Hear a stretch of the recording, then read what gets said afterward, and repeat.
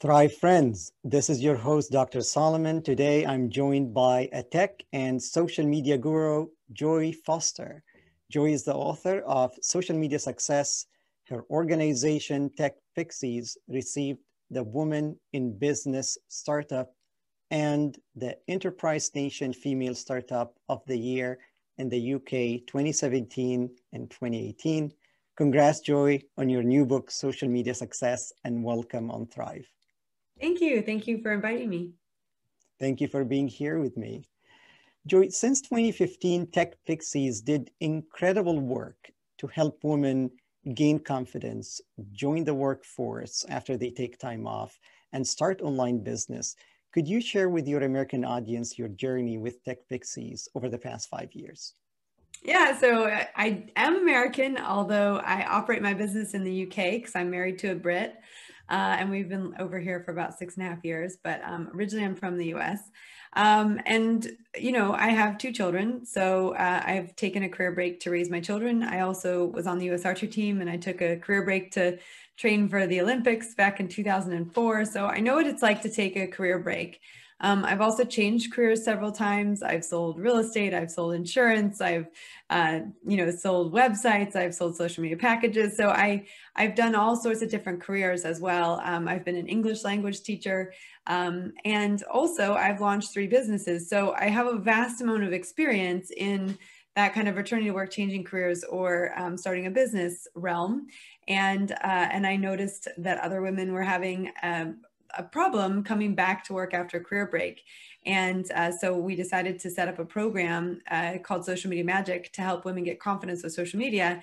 We also have a lot of mindset coaching and life coaching that's involved in that. And we started seeing really great results from day one. And so we now have had over 3,000 women in our free training programs, and we have had over 500 women go through our 90-day transformational program. And it's just a lot of fun to see women's lives change. It's really been fun the last few months where we've started to help women become financially independent, because prior to now, we've really focused on the social media skills, but now we're really starting to focus on the mindset piece and helping women change the way they see themselves as a financial contributor in the home. And so what we're starting to see as well is that women can embrace financial independence in a way that they've never really been able to do before. And that's very exciting. Thank you for sharing this. And before we move on, I'd like to ask our audience to open a new tab and look up Tech Pixies. Click on Weekly Tips, where Joy shares her insight about each social media platform. She has almost 60 podcasts and summary notes. You will never get bored. And you can also download her book, Social Media Success, directly from her website for almost $7.50. And why not follow Joy on her social media accounts at Tech Pixies, one word, on Instagram, Twitter, and Facebook. Yeah, LinkedIn and Pinterest as well. The same Tech Pixies, one word. Oh. So Joy, speaking of your new book, what would be your top 3 pieces of advice that you would like to share with startup owners as to how they can optimize their use of social media to compete and thrive in this tough economic time that we are currently living? That's a great question. I think it's very interesting because people sign up to our free training, for example, or buy the book, and they want the answer. You know, they want the secret sauce to the social media. And actually, the reality is social media is great, but if your mindset's not in the right place, and if you aren't thinking about how you're going to leverage it properly, and you don't believe that you can leverage it properly, it doesn't really matter. So we always say it starts with mindset. One of the very first techniques that we teach, which is actually not our technique, it's Dr. Carol Dweck's technique, which is the power of yet. And just starting to change the way that you see a problem. And instead of saying, you know, I don't know how to use social media, you say, I don't know how to use social media yet. And that opens up your brain to say, oh, I can learn this even though I don't know it. Because when you say, I don't know social media, or I'm rubbish at social media, what it does is it puts a full stop on it. And it basically says, sorry, that's British speak. It puts a period on it and says, I can't do this. Whereas when you move to a growth mindset, which is opening up your mind to the fact that, oh, I can go learn something, I just don't know how to do it yet. That's where we start to see people get curious And once they're curious, they start to learn. But if you go into learning social media with the mindset that you're rubbish at it, you're never really going to get very good at it. So you have to change your mindset first and foremost. The second thing, and this is very tied into mindset, is you have to be ready to go on camera. And it's a very challenging thing for a lot of people right now because they've suddenly been thrust onto camera because of the pandemic. And what I would say is that's a blessing because this is the only way we can connect with people right now. You can't go meet people. We're in England, we're just about to go into a second lockdown. So you can't actually go physically meet people, and you also can't go meet new people easily unless you get yourself on camera. So what we say is start using the live function on your social media accounts. Just start getting familiar with how they work and just do test runs. Just go on and, for a few minutes, say hi to everybody and just get used to how it works. But really getting on camera or launching a podcast, those are really, really important things to do. And I think it's great that you've launched a podcast. I think it's important to do that because people buy from people who they know, like, and trust. And one of the easiest ways to do that is through a podcast or through videos. And I didn't learn that, that's not my theory. That's not my thing. That's something that I learned from my mentors who are online as well, who are teaching me how to do things as well. But I can tell you that's one thing that changed as soon as I realized I've got to get on camera. I've got to get my voice out there. As soon as I realized that, then I started doing it. And rain or shine, every single week, I show up live on my Facebook feed and I talk to my potential customers and my existing customers. And we do coaching all the time in our Facebook groups and things like that. So I think getting familiar with being on camera is very, very important. And I think the third thing is consistency. If you are, like I said, every week, rain or shine, I'm live, the consistency matters. And if you are consistent, then that pays dividends on social media because you get rewarded for showing up. My daughter's really into online games at the moment, and she always says to me, "Oh, I need to log in just to get my daily streak." And she doesn't even need to be on there for that long. She just wants her daily streak. And it's the same way with social media. You got to get your daily streak, that kind of just get in every day for a little bit, engage, post. And you can save yourself some time with pre-scheduling, but that's a little bit more advanced. But just make sure you're posting on a regular basis. And I think Neil Patel, who is someone I followed for a long time, years ago, he said, when I was learning social media, he said, whatever you do, post as consistently as you can for the rest of your life. And his point by that was, it's worse to do 7 posts right away in 1 week and then do nothing for 7 weeks than it is to post once a week for 7 weeks. You're better off doing once a week for 7 weeks than 7 posts in 1 week and then nothing for 7 weeks. So just understanding the concept of consistency is really important. Yeah. So if I put the 3 points in the same order you discussed with us, it would be mental frame, camera, and consistency. Yeah, exactly. Mindset, lives, consistency. And people watching us, if you are enjoying this conversation, please subscribe to my YouTube channel and share the link on your social media as well so that others could benefit. And why not follow my updates at Dr. Solomon MD, one word, on Instagram, Facebook, and Twitter. Joy, social distancing forced every leader like you to interact virtually with their team. In your opinion, how can teams use social media to achieve effective remote communication with their team if social media is the way that they could communicate effectively? Yeah, I mean, on our team, so our team is all remote at the moment. We were half remote anyway. We've got people from all over the country who work for us in the UK. And one of the things that we've relied on heavily is WhatsApp. So WhatsApp is effectively a social network. It's owned by Facebook. And so we've used WhatsApp quite effectively. It's a bit faster than email in terms of getting an answer. That said, we're moving to Slack because people would like to not be pinged on their phone with all their personal messages from all their friends from work as well. So we are definitely moving on to Slack, and we'll be using that as our team channel.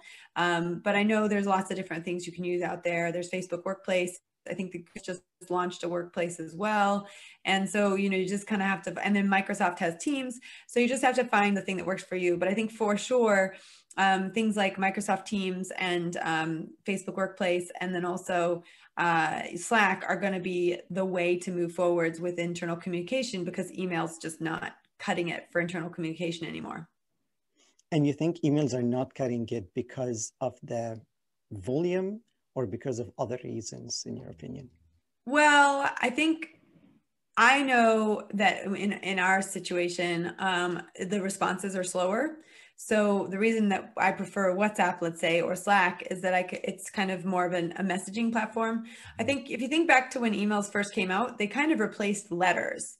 Mm-hmm. And, you know, the first emails we used to send were really long emails, right? And over time, we still send long emails, but I think over time we've switched to much more shorter responses. And so that's why email doesn't work for that kind of communication style. Yeah. So Joy, let's take a time machine together to 2025. We are now over the pandemic, hopefully, and we have a new landscape of social media. What do you think it will be like? Well, I think if anything, social media is more here to stay than it ever was, because in many ways, we're very lucky we had social media in place when the pandemic hit. Because without it, I don't know what we would have done in terms of communicating so quickly. So I think on the one hand, you know, if anyone thought it was evil and awful and we should get rid of it, hopefully they're thinking about that differently now. It's not perfect, you know, I mean, social media companies are some of the biggest companies in the world. So there's definitely some moral obligations that those companies have and some ethical obligations that they have. And, you know, we have shows like documentaries like the Social Network and things like that, where we can, or The Social Dilemma, that's the one that's just recently come out on Netflix. But you've got the movie, The Social Network, and you've got the documentary, The Social Dilemma. And we also know that the mental health problems in younger people has increased as a result of their access to technology. Now that's not just social media, that's gaming and everything else. You know, the fact that bullying has moved online in a way that it wasn't before, and that's not all social media either. But I think, you know, you have a choice as to whether you look at things in always a negative light or in a positive light. I tend to prefer to look at them in a positive light. And I know that, you know, while Mark Zuckerberg's not perfect, he's probably not, you know, the devil either. So, you know, it's one of those things where you have to kind of say, you know, do I support a piece of technology that I think makes the world a better place for, in my view, thousands of women that I interact with on a regular basis? Yes, I do. And so what I hope in 2025 is that the social media companies will be even more responsible, even more ethical, that they will, if you know, they will figure out a way to continue to use their technology for good, and hopefully we can continue to move things that way. I think you know, we just don't know how long it's going to take. We don't know what the results of the pandemic are going to be. We don't know if we're ever going to be able to be back in the same room with someone, giving them a hug. You know, I mean, are our kids even going to remember what a hug is? You know, that's the kind of stuff I think we're going to have to deal with culturally, you know, not losing our culture, because one of the things we've lost is the ability to go to the theater, and we've lost the ability to listen to live music, and, you know, we've lost the ability to watch live sport. And, you know, those are the things that will need investment and time, you know, and effort to bring back, because they're very important for our culture as a whole. I love that you mentioned the fact about the culture and the things that were there and now they are not. And will we ever have them back, even in 2025, or this just the new norm? And piggybacking on this point, Joy, you are a wife and a mother. How do you manage your company remotely while your children were at home during the first wave of the lockdown? And do you think it will be any different during the upcoming second lockdown in the UK in a few days? Well, I think, you know, interestingly enough, this is a question that a lot of women used to get around, like, how do you have a successful business and have a family? And it's like, the pandemic is actually been a lot harder for a lot of women, because at least when kids were in school, you could rely on the kids being in school. It certainly was hard in our house. In a way that we were sort of fortunate was that part of my husband's work actually was put on hold because of the coronavirus. So it meant that he was at home with the kids more than I was able to be. So, I mean, I was home too, but my business actually ramped up during the virus because we all of a sudden had a whole bunch of women who needed to upskill with tech really fast, and we were perfectly poised to do that. So I was working 90-hour weeks in some of the worst weeks in terms of my time. And so my husband really took over and kind of was in charge of making sure everyone was okay. So I'm really lucky in that way. And I don't think you will ever meet a successful woman or a successful man who hasn't had help at home, either externally or internally. I think if my husband had had a business that had taken off like mine took off at the same time, we would have really struggled because we didn't have any outside help. My parents are in America, his parents are both gone. And so, you know, that would have added an element that would have been more tricky. I think the second time around, we're crossing our fingers that the kids stay in school because my husband's work is back on now. He's back, you know, all the things that were paused are back up and running. So we're both working pretty much full time. And so it will be tricky if we, in the second lockdown, you know, can't do it. But you know what, you know, it's a season, right? You do what you need to do in the season, and our kids are very forgiving. They get a lot of attention from us. So I think it makes it easier to say, you know, hey guys, today you're just going to have to watch a few more episodes of this or that. But to be fair, I think we try to rotate activities. We've got a family workout routine in the mornings before the day kicks off. So, you know, there's things that we're doing to keep ourselves active and going and not always be glued to screens, including the adults. Yeah. And it seems like these activities involve all family members to ensure some sort of actual connection, in-person connection with the family. Yeah, the biggest thing we've started to do is play instruments. So my daughter plays the flute, my son plays the piano, my husband plays the guitar, and I started playing the ukulele.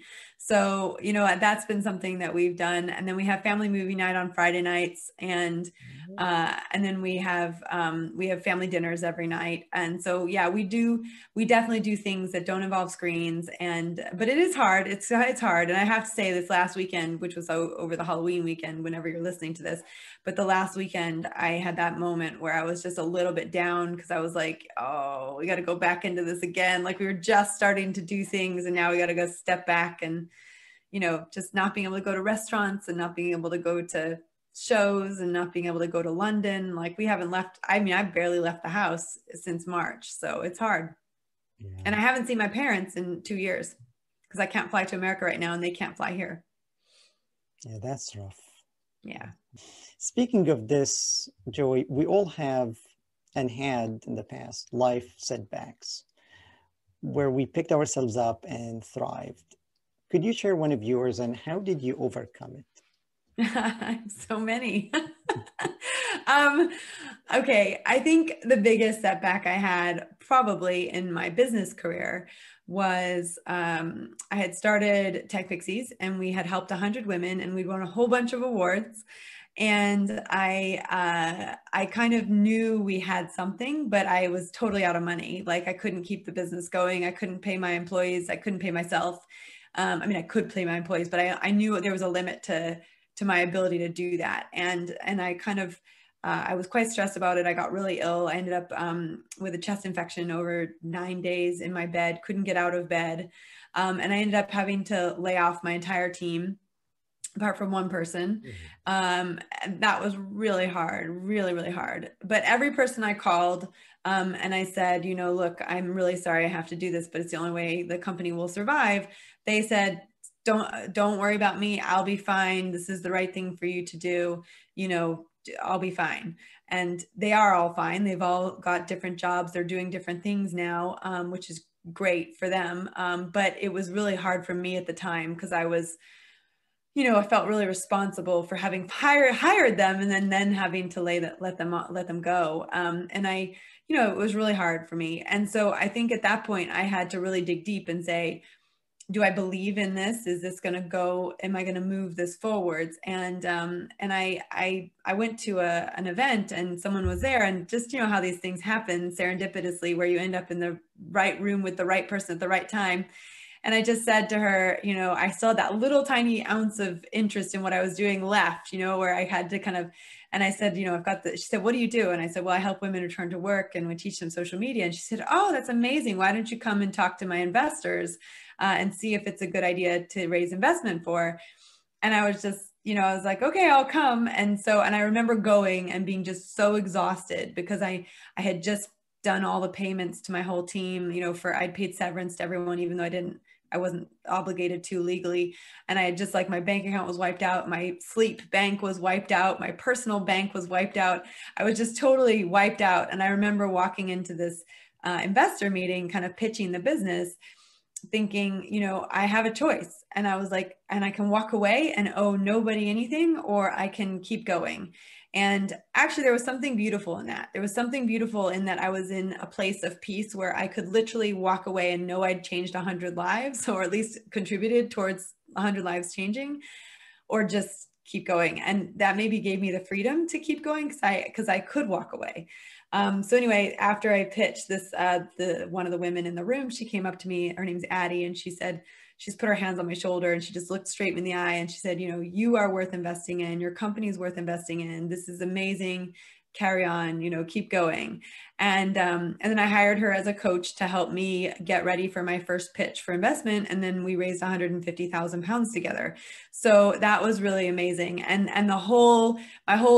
everything changed in terms of like, I then started thinking bigger, and then I brought in advisors. And the one thing that didn't change though was I hadn't quite solved the problem of how to make the company make money, which was why I was in the problem in the first place. What I knew was that online learning was becoming popular. And so I decided that that's what I was going to pitch the investors. We were previously face-to-face, and I just said, look, let's pitch for going online, because there's a huge online learning market that's, you know, just now kind of taking off. And I was very lucky because I pitched that in 2018, 2019, and look what has happened. The online learning market has taken off, and we're very, very lucky for that and very grateful for that. And we were just in the right place at the right time. But yeah, that was a big setback, you know, having to go through that, and I'll never forget that. And I journal, so I have my journal, and it says in there, you know, this is the darkest day of my life. And it really felt like that at the time. I haven't had a dark day like that since. So up till now, that's been the darkest day of my life. What a story. It was almost a near-death experience. Well, that's the thing, you know, your brain is very powerful. And I mean, I remember when I was on the US archery team and I was representing the US, and I was in Korea, South Korea, in Ulsan, and I was competing, and I was up against the #1 archer in the world. It was Choi versus Joy. And I remember having to tell myself like you're not dead, you know?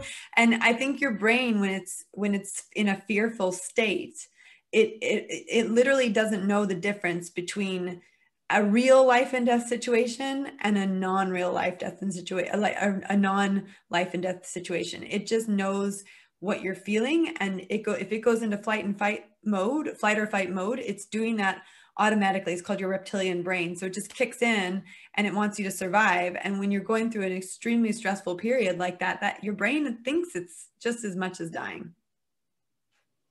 Yes, and it is almost at the subconscious level.